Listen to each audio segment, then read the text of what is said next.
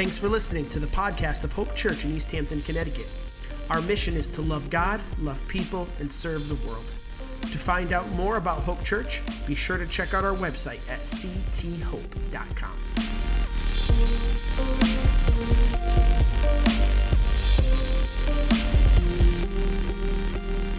Well, wasn't that awesome worship? Oh my gosh. So I come in on Sunday mornings, and I'm trying to be in the moment and think through just things that I prepared for throughout the week. And one of the things that I do is I'll come in the auditorium and I will listen to the band rehearse and work through. And today I didn't want to leave the room. I was just like, oh, this is so good. And there is something powerful about music, how it sets the tone for our hearts. And that's why I think, I talked about this before, but that's why I think, when we even think about heaven and the Bible talks about heaven, one of the things they talk about is music. That it's a language that we can speak with God. And so, I don't know about you, but that was just big for me today. And also, to kind of highlight what they were talking about, sometimes the songs that we sing are hard to sing, right? And you're sitting there, you're standing there, and you're like, I don't know if I could sing this right now. It's too hard. It's too real. And I get that. So I would just encourage us all to realize that God's truth that we find in Scripture is truth for us. It's truth for all generations. It will speak to us. And there's going to be a time where that's going to click for you and be like, I get it, and I see it. So anyways, very cool. I have a confession. I don't want you to think less of me once I tell you this, because, you will... Yeah, don't think less of me. Never.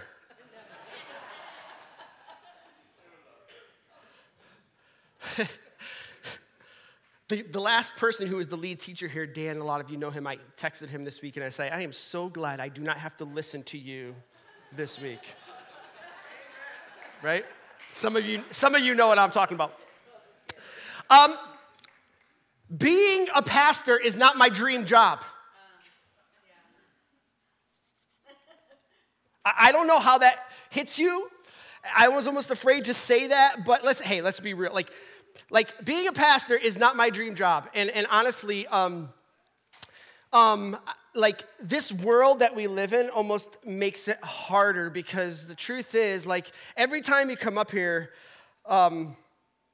it's I'm going to say it another way. I heard a pastor once, and again, some of you are going to get mad at me for this, but I'm just going to say it because it's not my words. He goes, preaching a message is like delivering a baby. And then what people don't realize is that Monday morning comes around and you're pregnant again and you're laboring through that. And then you deliver this baby again on Sunday morning, and it's just this cycle thing. Okay, I'm taking way too long on this point. Thank you. I love what I do. Elders, do not get mad at me. I do love what I do, and I do count a joy and a privilege to be up here. But I thought I'd have some fun, because I want to see how many of you know me. If I had my dream job, my perfect job ever, what might that be? So Bob, I have a slide here for everyone. I want to see if you guys could figure out what my dream job might be. So A, full-time musician. B, high school basketball coach. Yes, I still have NBA dreams. C, interior designer. Watch out, Chip and Joanna. Tom and Sarah coming for you. Or D, a coffee shop bookstore owner, because what's better than coffee and a good book, right? So here's the deal. Someone said that's hard. It is hard, because all of these I could see myself doing. All of them. So I asked my wife last night when we went to bed, I'm like, you know what the answer to this is, right? There is an answer. And she's like, she got it, but I just wanted to make sure, because it is hard. All right, so we'll just do a poll by a show of hands. How many think it would be A? A good amount of you. Okay, cool. How many think it would be B? A good amount of you. How many people would be C? I like it. I like it. How many people think it would be D? Okay. Drum roll, Parker. The answer is B. So, no points awarded. It's pride. That's right. This has been my dream job for many years. Now here, I'm going to tell you a story about this. So, coming out of college, I was actually offered my dream job. I came out of school, had a degree in Bible and counseling, and so there was a Christian school in Pennsylvania who said, hey, come work for us. We want you to teach Bible, and we want you to coach basketball and soccer. And boy, I went out there, I drove out there, and I debated, but here's what it came down to. It was in the middle of boondocks, nowhere. I knew nobody, and it was as far away in Pennsylvania as I could possibly get. And I think the job paid, it was pennies. I couldn't even afford a one-room apartment. I want to say it was $15,000 or something for the year. Back in those days, this is a long time ago, Christian high school teacher. So for all those reasons, I declined that job. But here's the deal, and here's why I lead in with that. And by the way, all those other choices are good choices. There are dreams that go through my head. When I think about the book of Philippians, as we've been looking at, and I think about Paul, I think about him. It's like he has his dream job. It's like he's coaching this group of people that he loves, and he's able to come around them and share this insight with them, to share them things that he's learned along the way. And that's kind of how I see it. There's no other group of people I'd rather work with maybe than teenagers, right? And being able to share something that I love to watch. In fact, I was at a high school basketball game just this week down the street. There's something really compelling about that. And I think that's why when we look at the book of Philippians, we see all this passion from Paul. And today we're on our last week of it. And this is one of those series that I've encouraged you a couple things. Number one, if you don't have a Bible, get a Bible. We have them for you. Or download it on your phone and read it. We cannot get along in the Christian life without reading Scripture. We can't do it. But this is also one of those books, and I showed you the first week, where all throughout it, I just have yellow highlights all throughout it. This is a book that so many people, it has come to mean so much because there's these verses we could pull out and say, oh my goodness, I relate to that. And I think part of that is because Paul was so passionate about his audience. This was the first church that he started in Europe. And these are people who came to meet him in his time of need, in a time where he needed help and support and love. This church alone, as we'll see, came to support him financially and emotionally and spiritually. And so as I think about this, maybe it's helpful for you to think about this like a coach. Whatever it is that you're passionate about, that you would love to come alongside someone and just help people learn the ropes. That's how I see Paul in this. And so what we're going to do is we're going to read through this is kind of a unique message series for us. We're just reading through Scripture and we're commenting all the way through. And we're going to do that again. And in fact, if you've never read the Bible before, and you have been coming here for the past 4 weeks, which I hope you have, you're going to finish your first book of the Bible reading all the way through from a Sunday morning, which is really cool. So we are kind of going to go into this in a second, but here are the common themes, and maybe some of these stand out to you. Maybe you've picked up others along the way, but here are some of the things that I think that we've learned throughout this book. He has taught us a lot about unity. Paul has coached us a lot about harmony. He's talked to us a lot about being thankful. He's talked a lot about being joyful. In fact, joy is the word, I think it appears 59 times throughout this book. He has talked to us about maturity. And if you go back to chapter 1, I talked about this the first week. He goes, I want you to understand what really matters. So he's talking to church people. He's talking to people who have said, I am chosen to follow Christ, Christians, okay? And he goes, more than anything, when I write this book, I want you to understand what really matters. If I was a high school basketball coach, one of the things that I would preach is, what really matters is not how well you do on the basketball court, because life is so much bigger than this awesome sport that we play. I want you to understand what really matters, what really goes into life. And so all throughout, he has these compelling thoughts and this compelling love towards this group, and it doesn't stop there. So we're going to pick up in Philippians chapter 4, verse 1. The verses will be on the screen, or you could take out your Bible or your phone and follow along. Use the YouVersion Bible app, okay? It says, therefore, my dear brothers and sisters, there it is. He's kind of wrapping up his letter. And he goes, you are so special to me, dear brothers and sisters, stay true to the Lord. When I think about that, I think of an arrow, right? You have the target, and you pull back that arrow, and you want that arrow to stay true to hit that target. And that is the meaning of this word here. Stay true. Stay on the straight and narrow. This is what I want most for you. Of all the things, stay true to the Lord. Because why? Verse 2, I love you, and I want to see you. I long to see you, dear friends. You are my joy and the crown I receive in this work. I'm proud of you. I'm proud of you. But there was an issue. See, generally speaking, this church had a lot going for them. It was small, it was struggling. In fact, what we know throughout history, it probably was persecuted.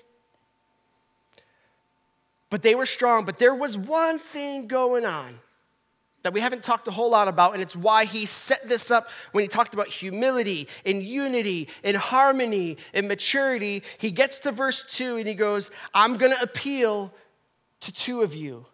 Your names are Euodia and Syntyche, two prominent women in this church we're going to see in just a second.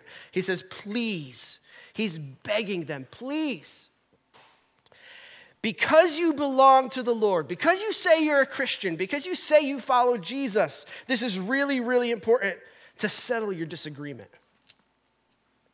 Now, we don't know all the story of what was going on in this church that he praised over and over again for their love and their support, but there was an issue because there were these two people somehow were fighting over something.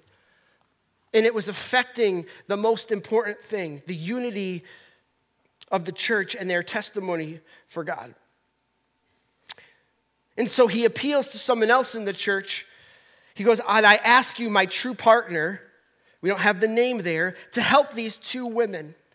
For they worked hard with me in telling others the good news. They worked along with Clement. We don't know who that is either. Maybe it's a church leader or another person in the church. They worked along with Clement and the rest of my coworkers whose names are written in the book of life. He goes, you need to settle this thing. We went through so much together. You helped me.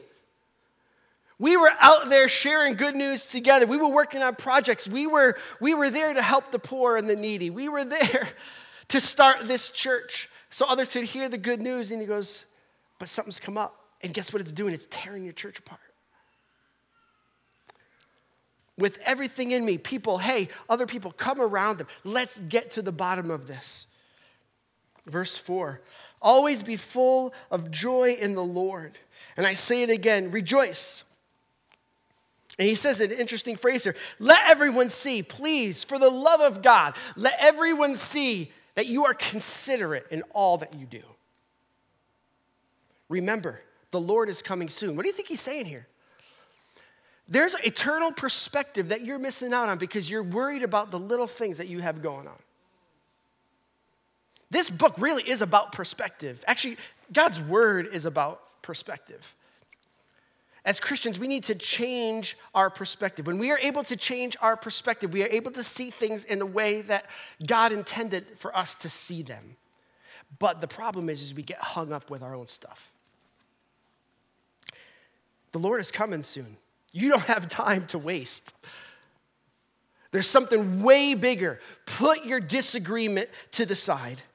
Let everyone around you, outside the church, let you be known for being considerate. I talked about this a couple weeks ago, about putting others ahead of yourself, about deferring to one another. That's true humility. That's how you pursue unity in the church. Let's keep reading in verse 6. Don't worry about anything. Instead, pray about everything. Tell God what you need and thank him for all he has done. And then you'll experience God's peace, which exceeds your heart's, then we can experience God's peace, which exceeds anything we can understand. His peace will guard your hearts and minds as you live in Christ Jesus. This is one of those verses where you might take out your highlighter and highlight it, right? Don't worry about anything. I don't think he's being trite when he says this. I actually do think he's appealing, and he understands how hard this is. Remember, he's on house arrest when he's writing this book. He, more than anyone else, is struggling. He knows he's nearing the end of his life. He knows that the trial that he's about to face might not go so well for him. And yet he's still able to say, don't worry about it. Pray about everything. Tell God what you need. Don't hold back. Don't hold back. I think when Roger and Sherry preached this past summer, they talked a little bit around that. Don't hold back. Tell God what you're struggling with. He can handle it. His shoulders are big enough. Thank him for all he's done. I think this is a perspective thing, right? When we could turn that inward thing into something outward, God, I'm going to thank you for all the good things here. It does something to our heart and our minds and our spirits. He goes, then if you can do that, if we can get to that point, church, then you will experience God's peace, which exceeds anything we can understand. This verse is huge for me because I've lived it over and over again.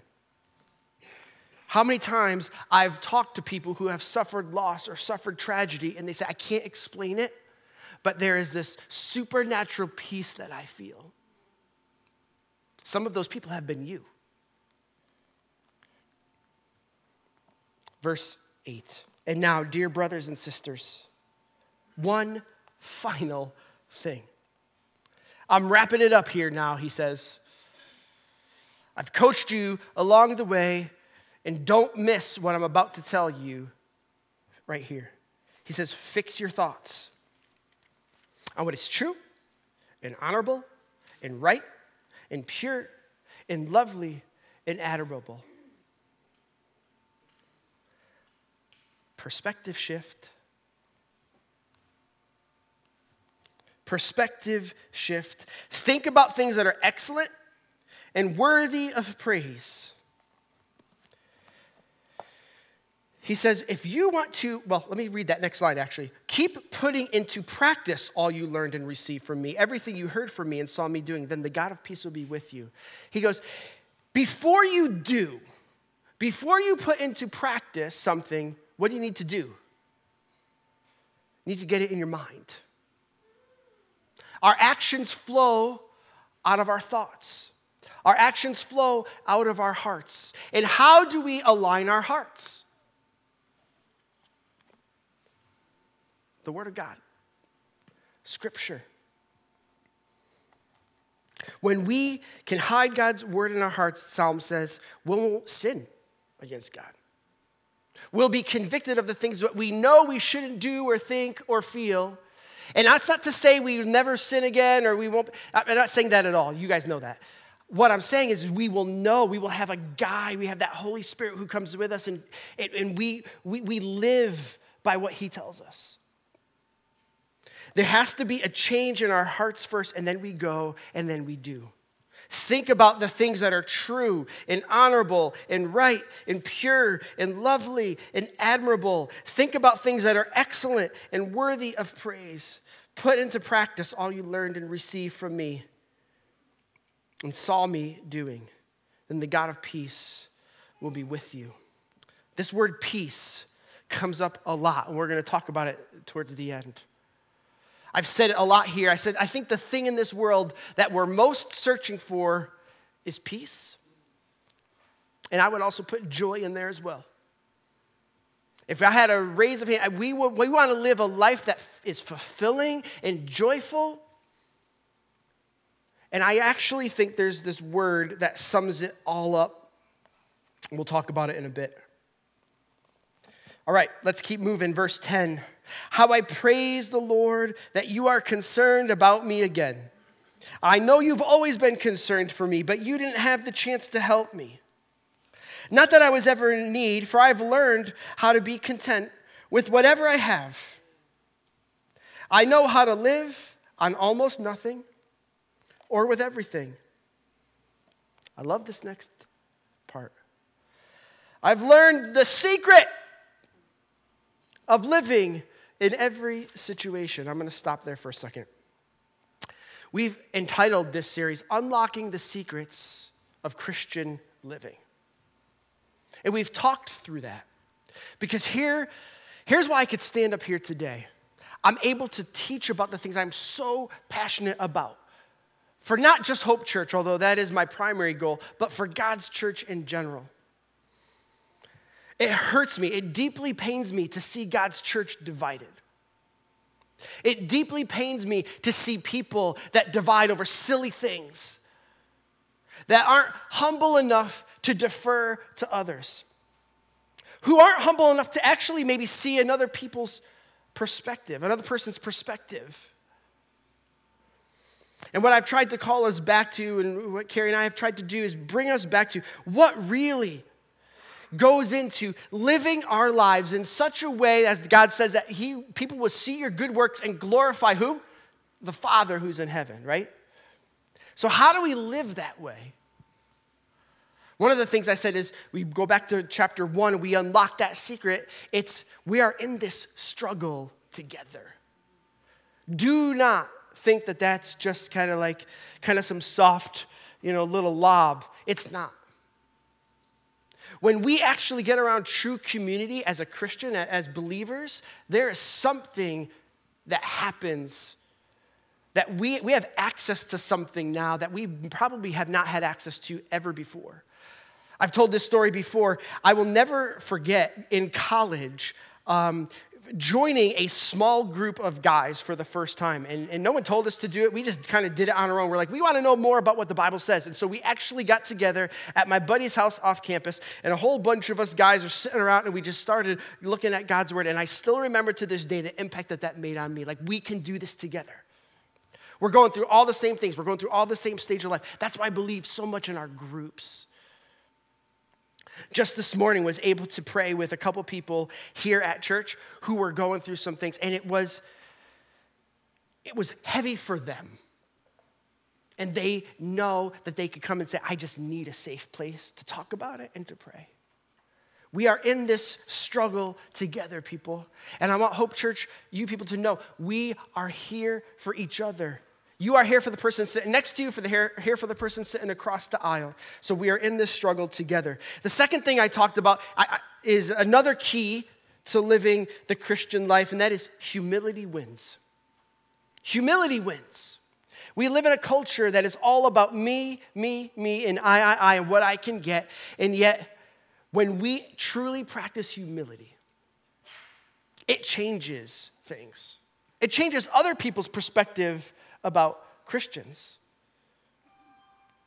Third, we talked that we need to seek freedom from entitlement, that we give up. Again, all these are very closely related, right? They're all very relational, that we need to be aware of our brothers and sisters, not just here, but around us in our communities. And we need to give up for them. And I look at this, and it's almost like written out, this last and final one that I want to talk about. He goes, because I've learned the secret of living in every situation, good or bad. Whether it's with a full stomach or empty, he says. With plenty or little, he says. And then we get to this verse that I highlighted, and maybe some of you have highlighted or that you've known. He says, I can do everything through Christ who gives me strength.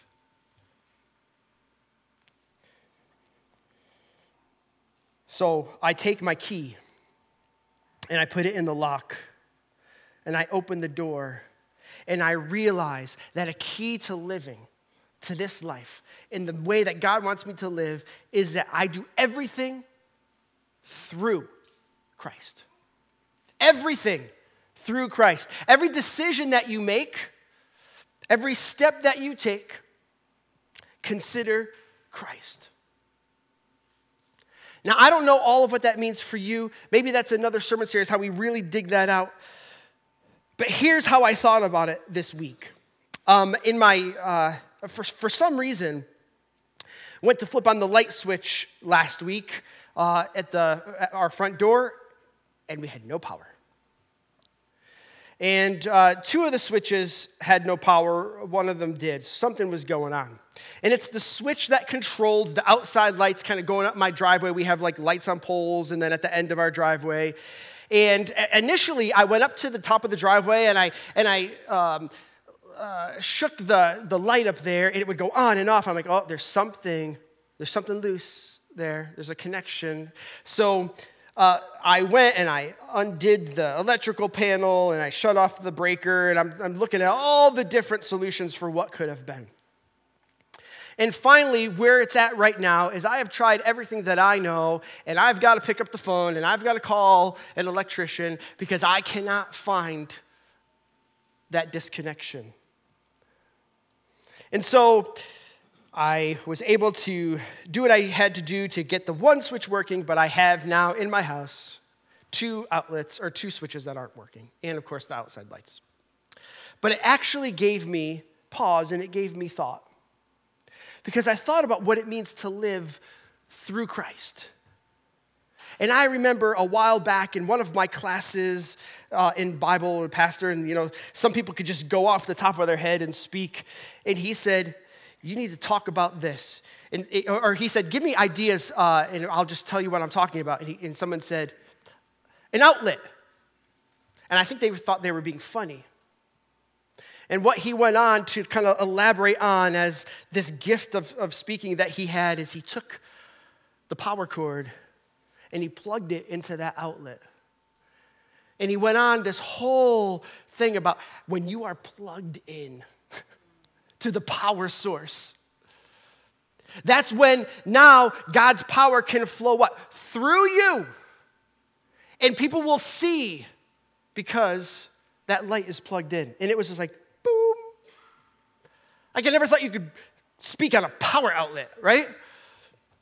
And I thought about that today. When I think about living through Christ, here's what I would say. We need to plug in to the power source. If we don't plug in to the power source, to each other, to God's word, we will be disconnected and our lights will not shine. And the whole point of this book, as I wrap up, is that's what he's saying. He goes, church, I love you so much, I do not want you to lose your influence in the world. And all the things that are going on, you've done pretty well. You've let your light shine. This one little thing has a little scar. You need to clean that up. But more than anything, I want you to be plugged in to the source. I want you to know what really matters.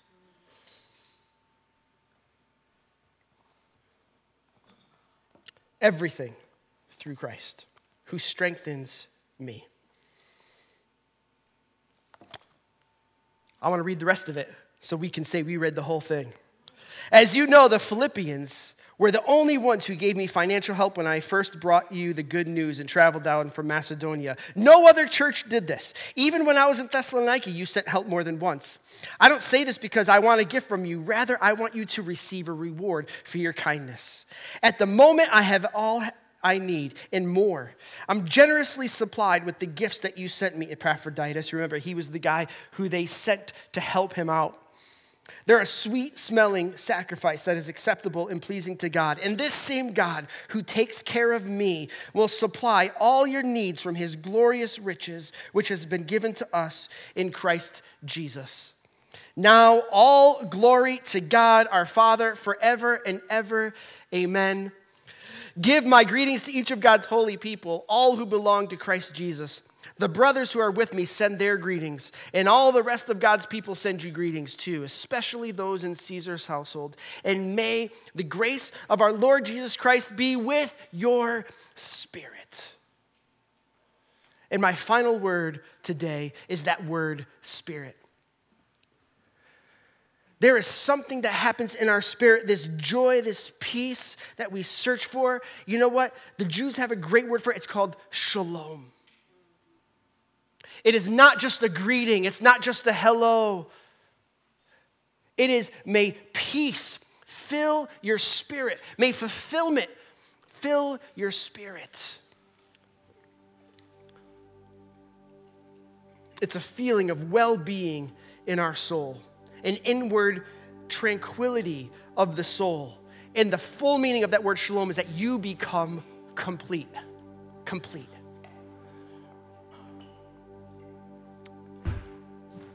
Church, I have had so much fun. I do like my job, I promise. I've had so much fun speaking on this book of the Bible. It's amazing. I hope that you've been able to pull out for yourselves and have gone on for yourselves the amazing depth of truth here. But more than anything, again, hear what I'm saying. Hear what I'm saying. Why do we even talk about this? Because God wants nothing more for you than for you to be light and salt. And when we come together, this is the church. And the church has a responsibility in this world to be light and salt and not to do anything that puts a blemish on God's name. Yeah, we're all coming from different places. We're all different parts of our journey. Guess what? We're never all gonna agree. We're never gonna all agree. I don't want you to. That's terrible. But I do believe the church can disagree in a healthy way that should not limit the mission of the church.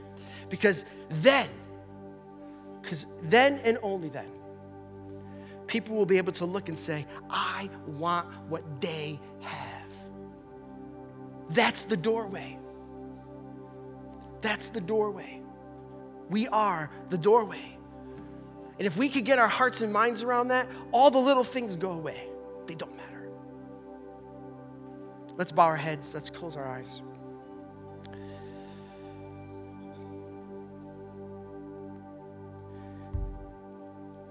You know, we all need a coach because we all need to be reminded. We all need to be reminded of the basics. Love wins. Humility wins. People matter. Don't get so caught up in your own stuff that you forget that. If you're here today and you say, you know what, Tom, I'm with you and I want that for myself. I've never really heard a Christian talk this way, and that's attractive to me. I want to encourage you with this. God says, when we call on his name, we will be saved. You believe in the Lord Jesus Christ. In fact, we talked about that a few weeks ago because the whole church at Philippi was started with someone who said that, and we have that record in the Bible. He says, what do I need to do to get that? He goes, believe in the Lord Jesus Christ. And so in your own way, in your own words, in this moment, what you could say is, God, I want you in my life. I need you in my life. God, I realize that you have died on the cross to take away my sin. a punishment that I deserved, and you did it on my behalf so that I can have a life with you for eternity. God, come into my heart. Save me. I want to be your child. You can do that on your own. You don't have to have special words. It's not about the words you say, it's about the attitude of your heart. And if you end up praying a prayer like that today, I want you to let us know on that Guest Connect card. You could email me or Carrie or any one of our staff, and we'll follow up with you and show you your next steps, because there's nothing more important than securing that relationship with Jesus. God, thank you for this day. I thank you for this book, this challenging, encouraging book. And I pray that as a church that we go out from here as light and salt in the world, that we would put away the things that we don't need to worry about, because the big picture it's just so much bigger than us. We love you, and we express that to you in this moment. In Jesus' name, amen.